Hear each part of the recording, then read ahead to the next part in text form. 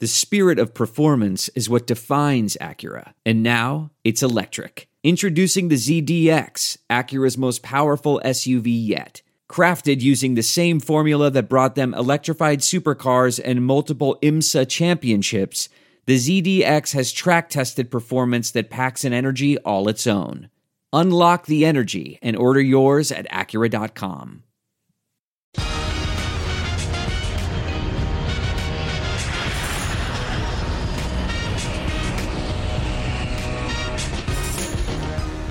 Hey everybody, welcome to Take Off with John Clark, and we have a special guest, and he's got a new book out. Malcom Jenkins wrote his memoir. How cool is this? It's called What Winners Won't Tell You. We're going to get into that. This was a big endeavor, huh? Yeah, oh man, it took me 2 years really ideating it, and I ended up penning it myself in a pretty short time span of like 30 days.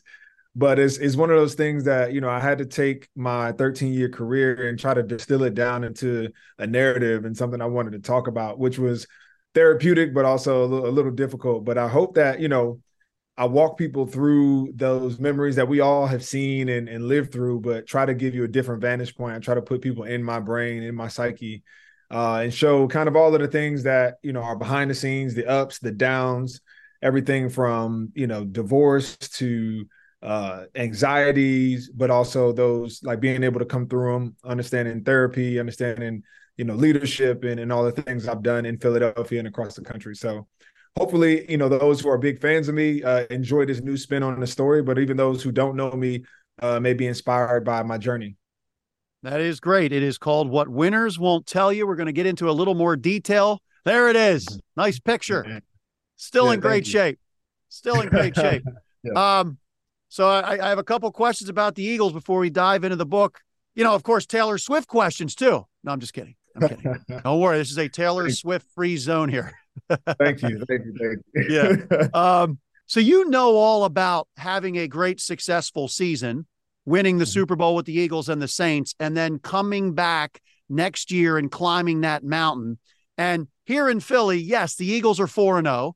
But you hear some of the guys say we have a lot to clean up, and you hear talk radio, of course, saying, boy, there's a lot of things they have to work on.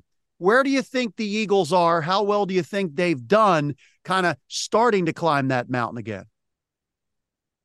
Yeah, I think they're in a great place because the hardest part about getting to the top of the mountain the year before is forgetting about it. Next year, everybody has these expectations that you'll just get back there. And it takes, we forget about the journey that they took last year, how long and how steady they had to stay throughout the season. So to be 4-0 where you're winning, but it doesn't feel good, everybody's still being able to see where you need to get better at, is occupying your attention, right? You don't feel satisfied, which means you go in each week looking for something to get better at. That's a great place to be for a hungry team, especially one that's still getting wins.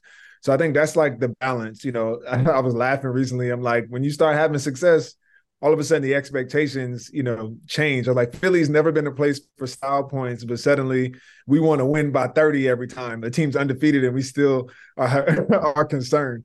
But that's what comes with success. And that's what's hard about trying to get back to it. So I think they're in a good space. Yeah. And of course, you were teammates with the great Jason Kelce, and he is a heck of a leader along with yourself. And I've heard tons of stories about how Jason will bring up things and get emotional about things. What do you think he's like? Because they watched the film in front of the entire team. Mistakes are all out there. What do you think he's like when you have to clean up some stuff? Because he's always said you don't want to be comfortable. Yeah, I think he's one of those people that, has made his career being uncomfortable and being comfortable in that space. When people are hyping you up and praising you and putting you on a pedestal, that's where he gets uncomfortable. That's very much like myself. I deal with adversity way better than I deal with success. So I think, again, I think he's right. He's probably very comfortable right now, right? This is where it's at. They're still winning, yet everyone around them still has doubts. They still don't feel like they've played their best football. And so I think that's where leaders like Jason really shine, because that's his element. That's natural to him.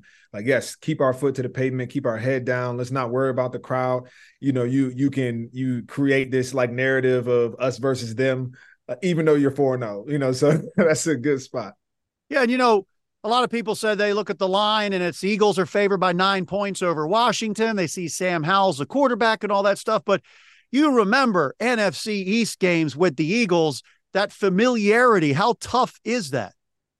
Yeah, I mean, it's a divisional game. Those records and who you got on your squad don't matter. They always come down to the wire. And so what you want to see is like, yeah, when a team shocks you and punches you in the face, can you recover? Can you, come back? Can you show poise? Can you execute when the game's on the line?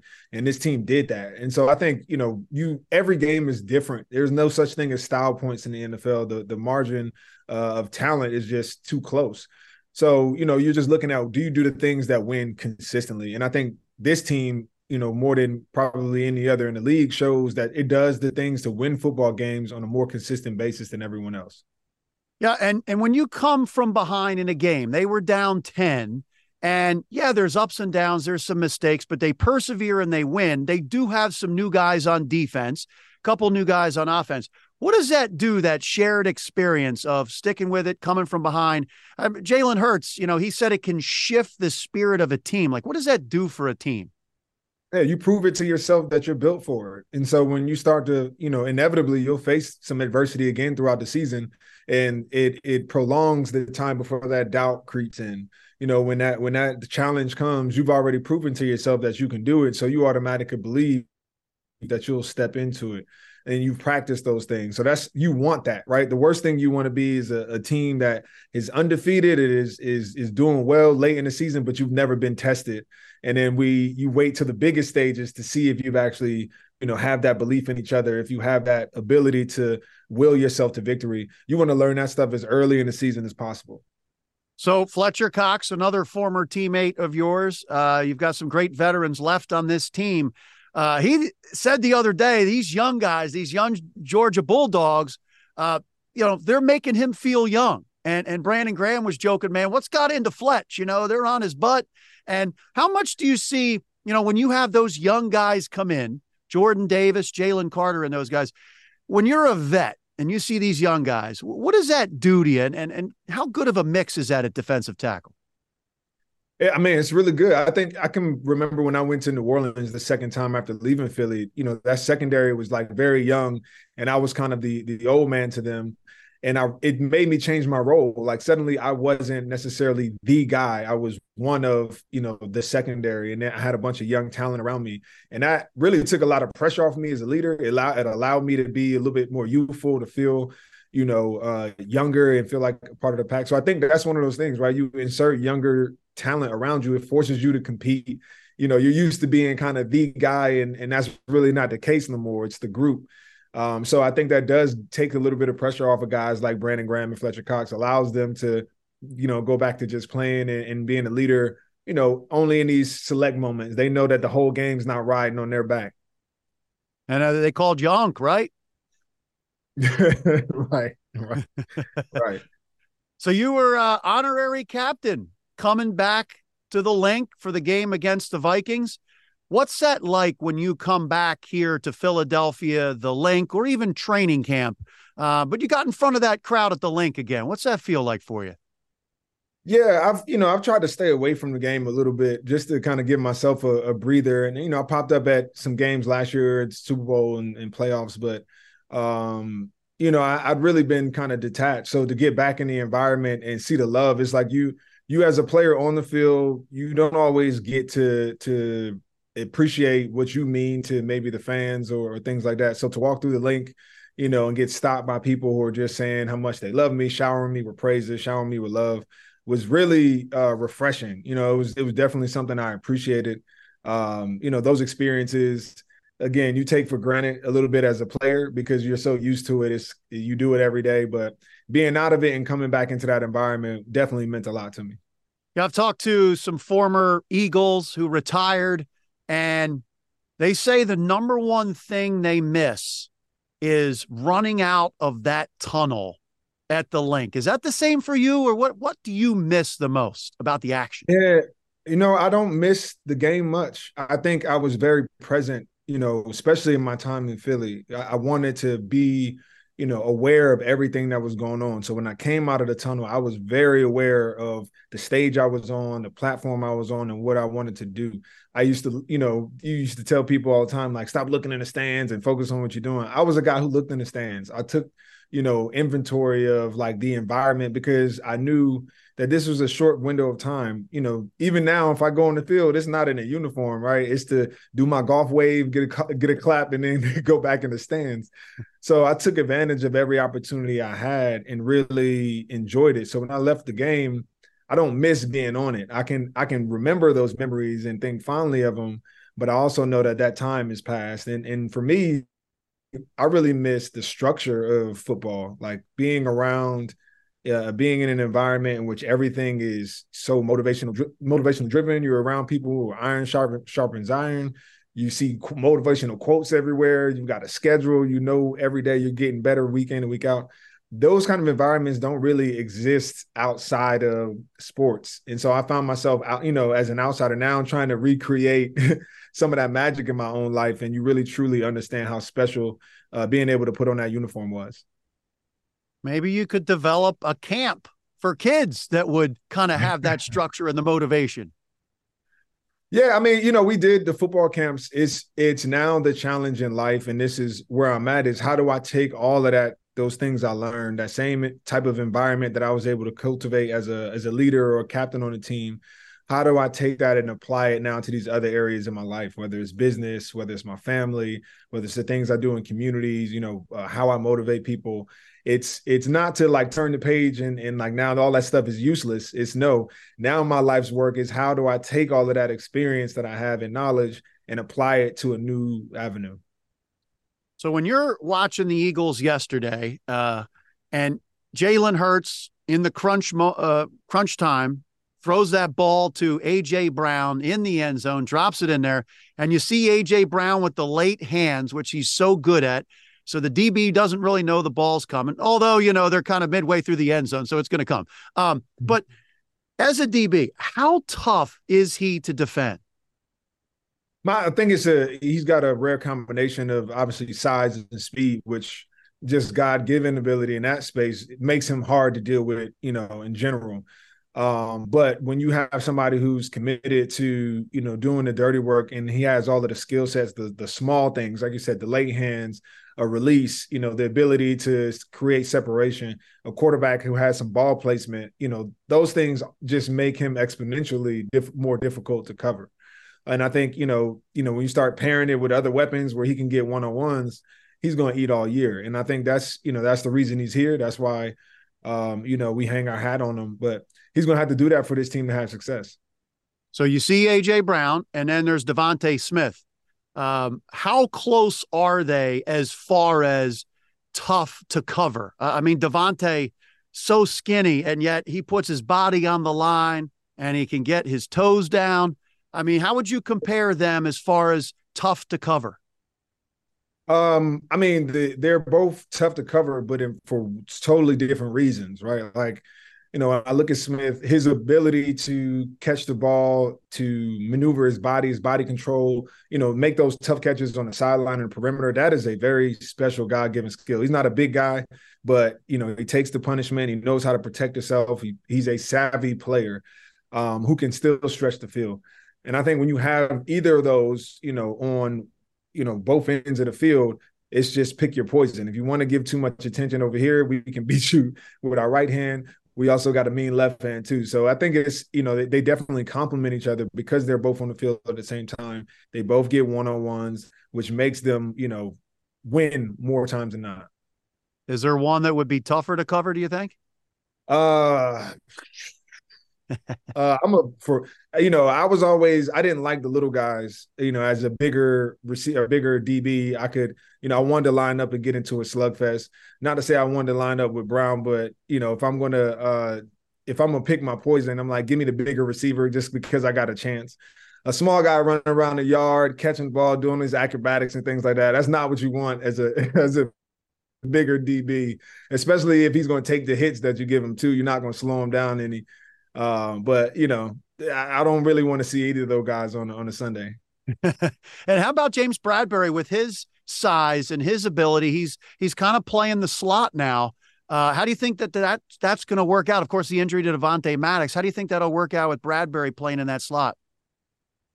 I'm not sure. I've only obviously seen him on the outside. I hadn't really paid attention to that spot, but I know, playing the nickel position it's not just like you can throw any corner in there and the skill set translates.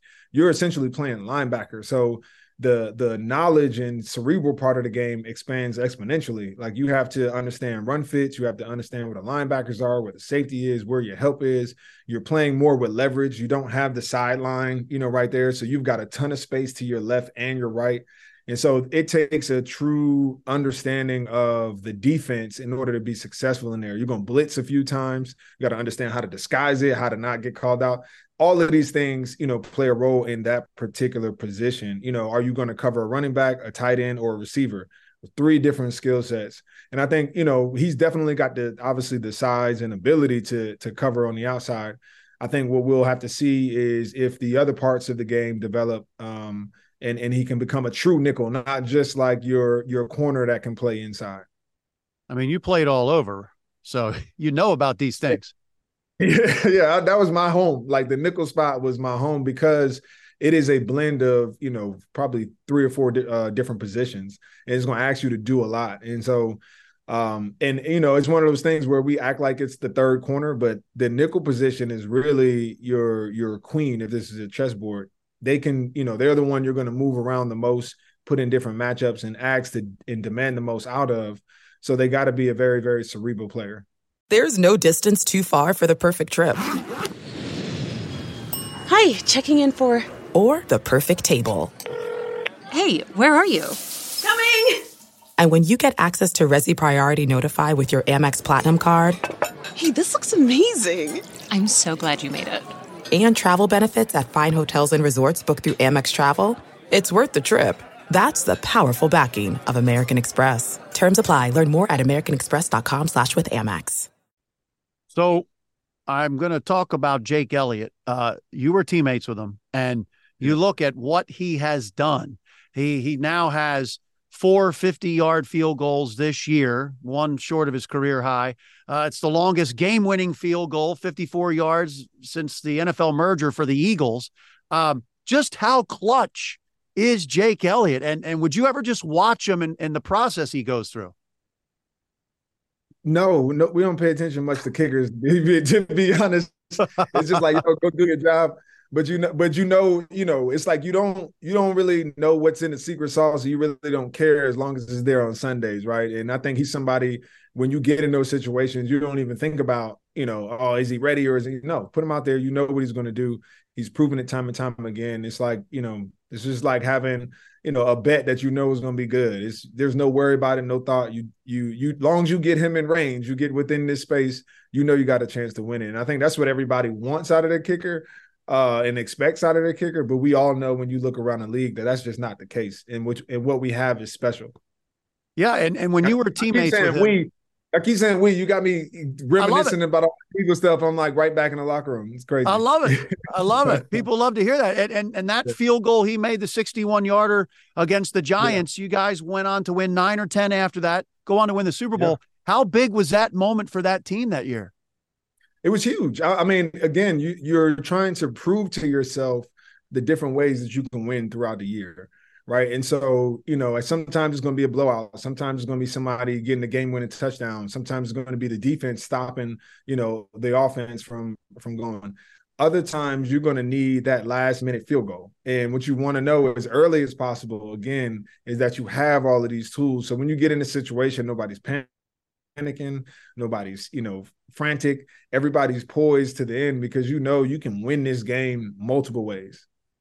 So I play tennis. I play the non-contact sports. You play the tough sports. Mm-hmm.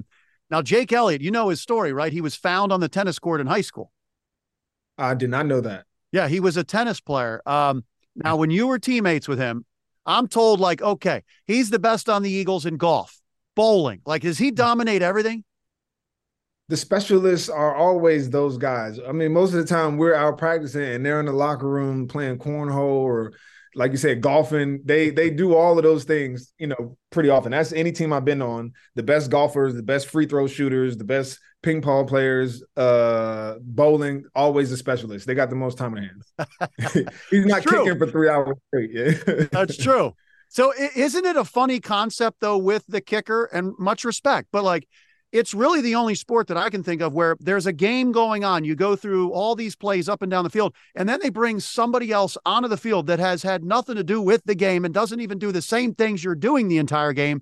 And that could be the difference of a team going to a Super Bowl and the big moments. It's pretty wild. Yeah, that's life. You go through things. Sometimes you put all the cards on the table. You've done everything, and then now this last little bit is up to somebody else on your team. That's got to take it to the finish line, or you got to depend on somebody else.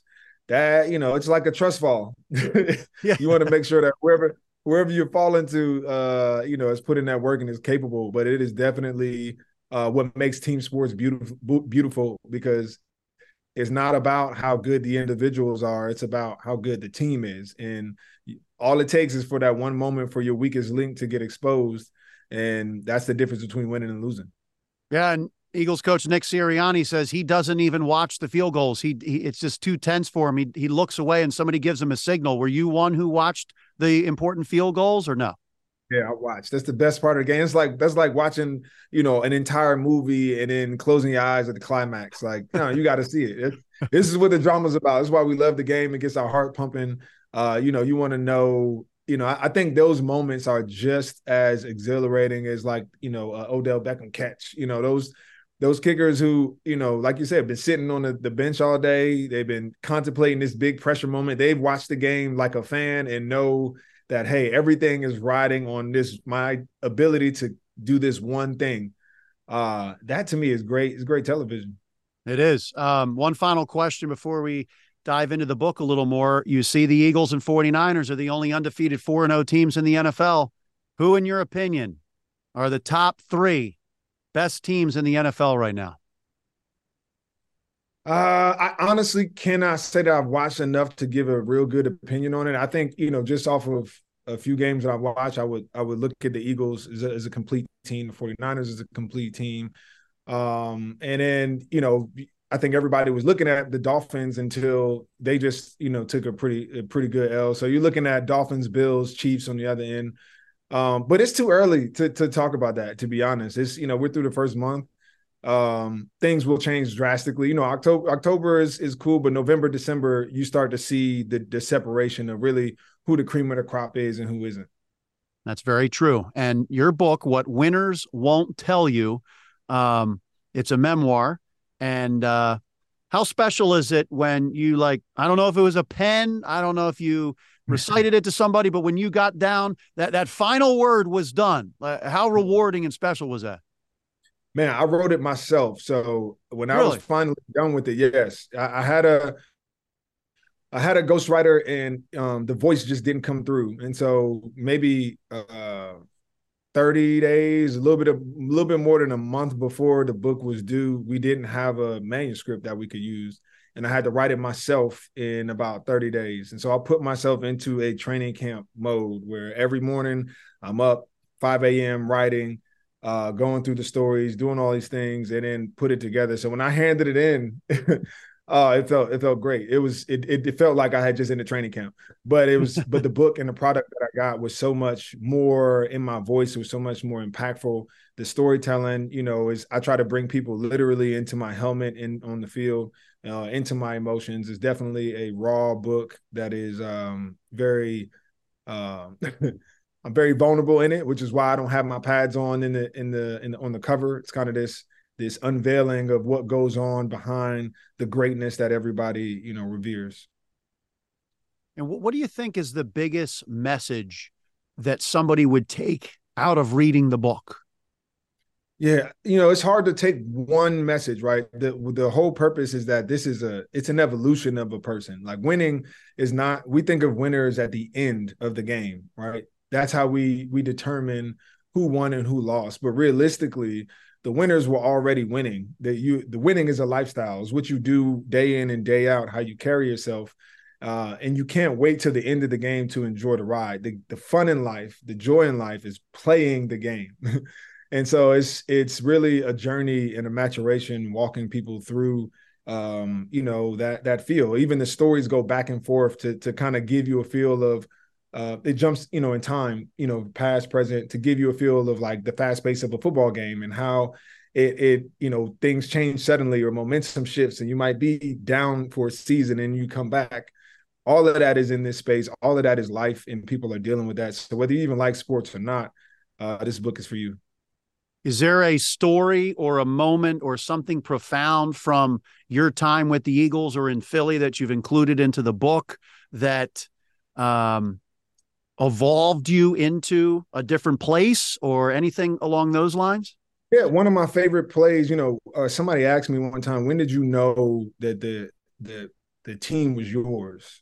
And it reminded me of when we went to Foxborough and beat Tom Brady and the Patriots with Chip Kelly, and we scored 3 non-offensive touchdowns to win that game. Like we did it, in the most, craziest way possible. But I remember walking off that field because I had said some controversial things in the media that week about not having accountability and we needed to stand up and so there was a lot of pressure going into that game. But coming out of it, what I knew was because of the stance that I took and the plays that I made, myself, Darren Sproles, and Chris Maragos had solidified ourselves as like the leaders of the team, the voices, the people that guys were going to follow.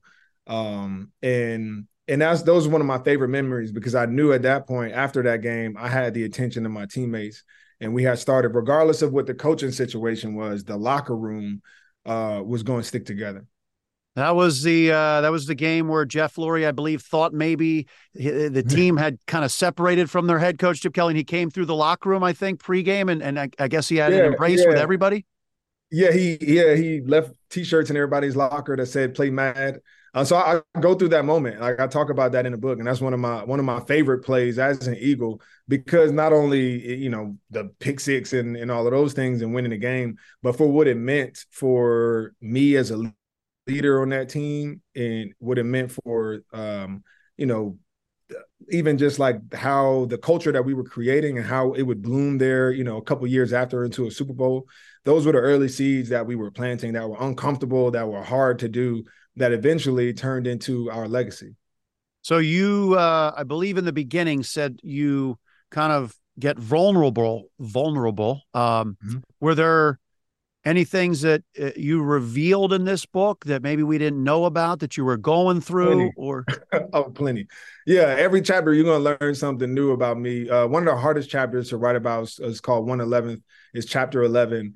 And I talk about, at the height of all of this, the Super Bowl, the social justice movement. I was in front of a lot of these things and compartmentalizing my emotions and feelings so that I could function in these roles as a leader in all of these spaces, my family, the community, but was not showing to people that, I was struggling with anxiety and depression and was having suicidal thoughts. And then so I reveal that and talk about how I worked through that by asking for help, starting therapy and taking care of myself. I talk about the struggles of, becoming a single father after a divorce and what that looks like when, you have a dream and this vision for what your life is going to look like, but then you have to abandon that plan and start anew. All of these things, again, were, particular to me, but I know there are people that struggle with this in everyday life outside of sports. And while we might see champions and winners kind of on the exterior, they go through things as well, and losing and finding themselves is actually part of the process of becoming a winner. And so, yeah, there's going to be a ton that people learn about me in this book, times where you've seen me push back, where you've seen me take a back seat, and ultimately, take this journey into the man I am today.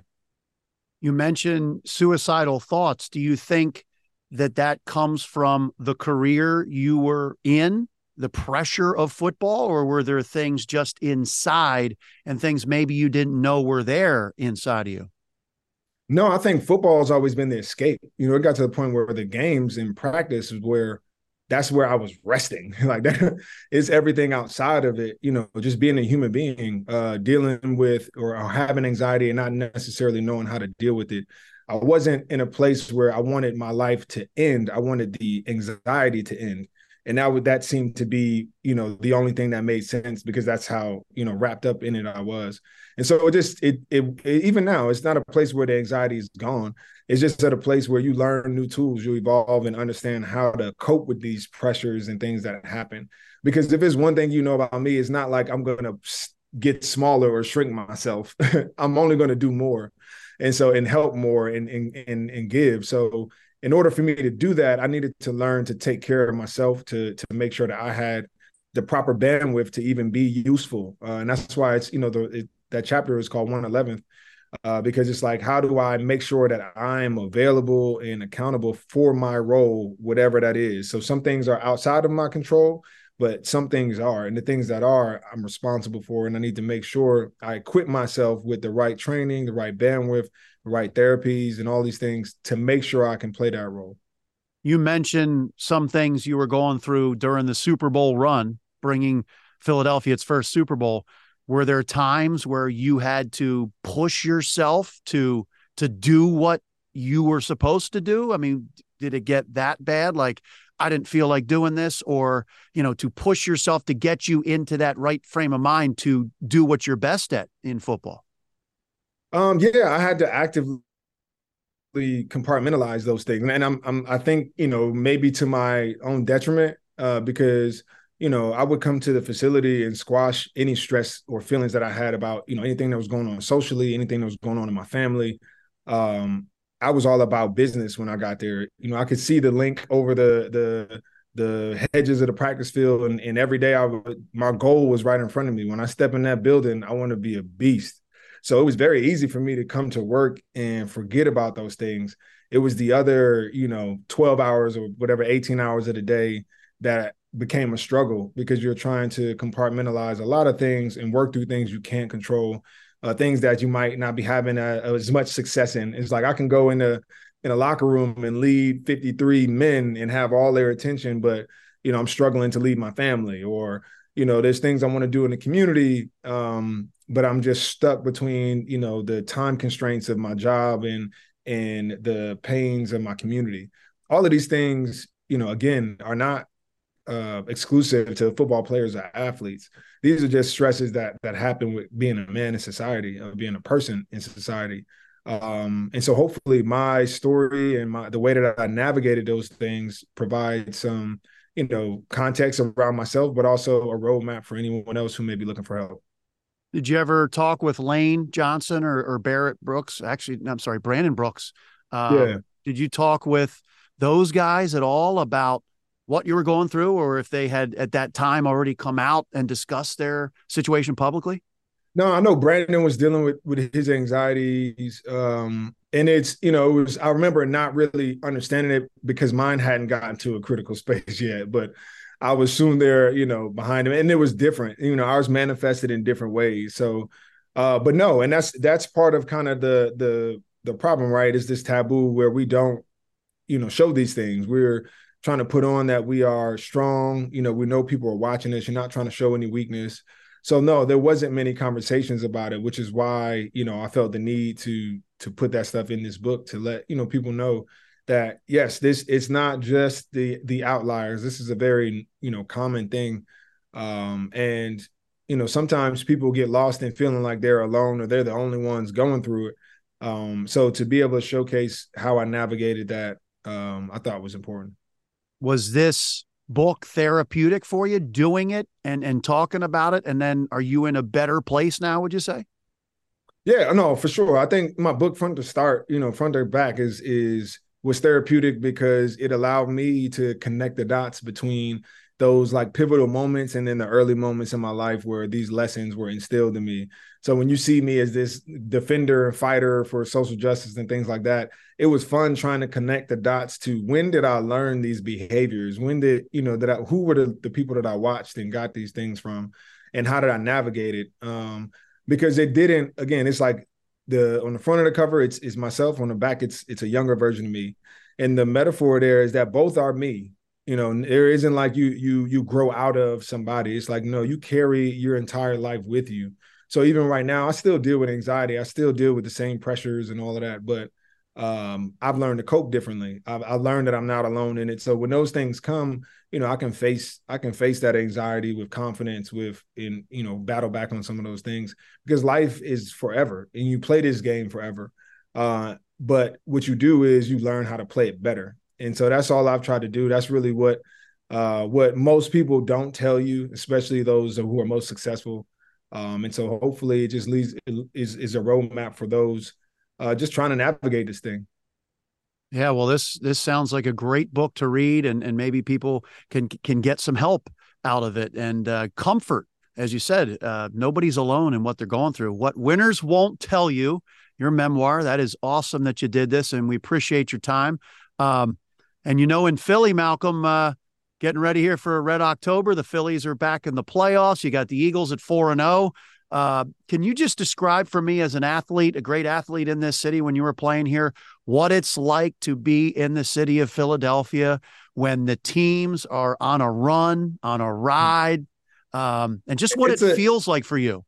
Yeah, it's the whole vibration. You can tell that the whole city has a different frequency. Like everybody's a little bit, more chipper. Everybody's, talking about it. There's a buzz on the radio, there's buzz in the coffee shops, there's buzz in the classrooms, there's buzz in the news. Everybody is feeling kind of like, hey, this is a moment. As an athlete, that was the most uncomfortable part about it all, because how as soon as that changes, the demeanor of the city is these good feelings only last as long as they last, right? So once this tide changes, you'll be back to this to kind of the tough love. So I've learned to ignore both of those things, because it's fun for the fan, it's fun for the city, but as the athlete responsible for maintaining that feeling, it's like you're trying to give the city its fix over and over and over again. That's a little tough. Yeah, I mean, I guess if you listen to it all the time, then you start to have this weight on your shoulders of like everybody's emotional state. Yeah, exactly. And it's your responsibility, right? The way that you covered this receiver on Sunday is now, responsible for everybody's good or bad week. That's a lot to carry. So for me, I usually shut those things off. Didn't listen to many, radio shows. Didn't watch the TVs much. I just focused on, the here and now, and let the fans enjoy, the atmosphere of the city when things are doing well. But it is special. It is something that is unlike, any other city. Because the fans are some of the best sports fans in the world. They genuinely love sports, no matter what it is. So when you got multiple, sports in the city doing well, that's the trifecta. Yeah, and you did the ultimate thing for this city, the first Super Bowl ever here in Philadelphia. So an amazing thing. You're a part of this city forever. And once again, the book is What Winners Won't Tell You. Everybody should get out and give it a read. We appreciate your time, Malcolm, and thanks for opening yourself up in this book for everybody. No problem. I hope everybody gets something out of it. I hope it inspires. You got it. Good catching up with you. Appreciate it, brother. I'm so flagrant.